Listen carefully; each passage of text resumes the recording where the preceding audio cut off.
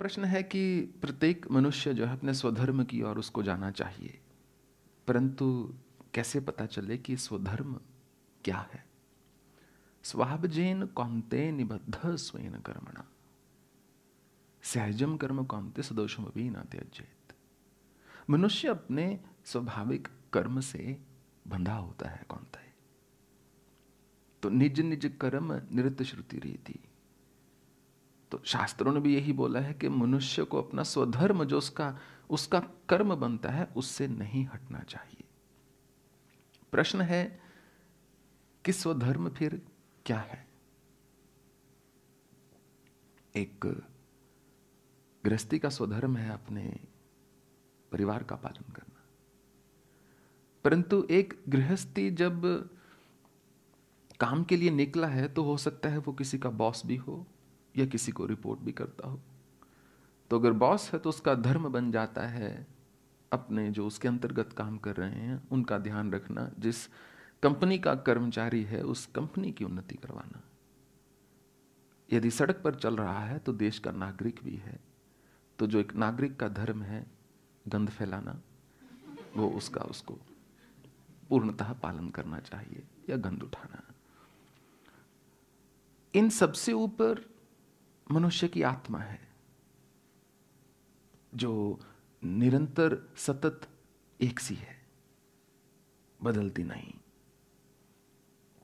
यदि वहां तक मनुष्य की पहुंच है, यदि इतनी जागृति से वो जीवन को व्यतीत कर रहा है कि उसको निरंतर अपनी आत्मा का बोध है, तो फिर हर जीव में ईश्वर को देख पाना मनुष्य का स्वधर्म है।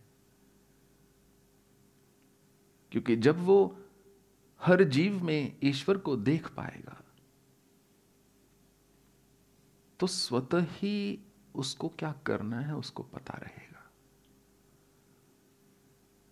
ईश्वर से ऐसा नहीं कि आप नाराज नहीं होते, परंतु थूकेंगे नहीं ईश्वर पर, ईश्वर से घृणा नहीं करेंगे, ईश्वर से द्वेष कैसा।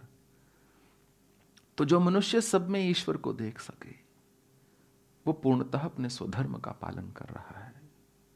क्योंकि मनुष्य की स्वाभाविक प्रकृति है प्रकाश की ओर खींचे चले जाना। जिसके हृदय में इतनी सी भी शुद्धता है वो कभी ना कभी बैठकर अपने आप से एक प्रश्न जरूर पूछता है कि मैं पृथ्वी पर क्यों आया हूं, मैं यहां क्या कर रहा हूं, मुझे क्या करना चाहिए, मेरा मार्ग क्या है, मुझे कहां जाना है। जो लिप्त है संसार में वो अपने आप से ऐसा प्रश्न कभी नहीं करेगा, उसके पास समय ही नहीं। मैं शायद उसको तामसिकता का एक लेवल नहीं लगाना चाहता, परंतु जो संसार में पूर्णतः लिप्त है वो संसार के सुखों में ही सुखी है, चाहे वो सुख जो है क्षणिक क्यों ना हो। तो सब में ईश्वर को देख पाना ही मनुष्य का स्वधर्म है, परंतु उस अवस्था तक पहुंचते पहुंचते कई बार समय लगता है। तो वो जो अंतराल है,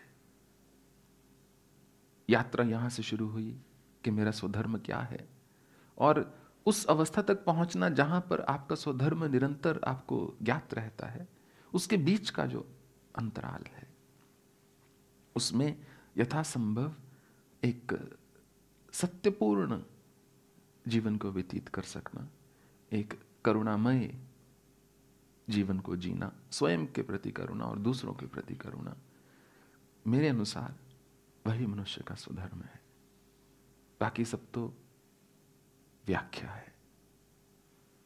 आपका प्रश्न है कि यदि मुझे मेरे आराध्य की भक्ति को अपने हृदय में धारण करना है तो उसके लिए मुझे किसकी आराधना करनी चाहिए? करेक्ट। इसमें संशय नहीं है कि जो मनुष्य राधा रानी की पूजा करता है वो कृष्ण की भक्ति और ज्यादा प्राप्त करता है। जिसके हृदय में अंजनेय, बजरंगबली, कपिराज के प्रति प्रेम है वो राम के अपने आप निकट हो जाता है। इसमें दो राय नहीं है। जो पीए को अच्छे तरीके से पूजता है वो बॉस तक अपने आप पहुंच जाता है क्योंकि gatekeeper is the PA, you know. इसमें तो दो राय नहीं है,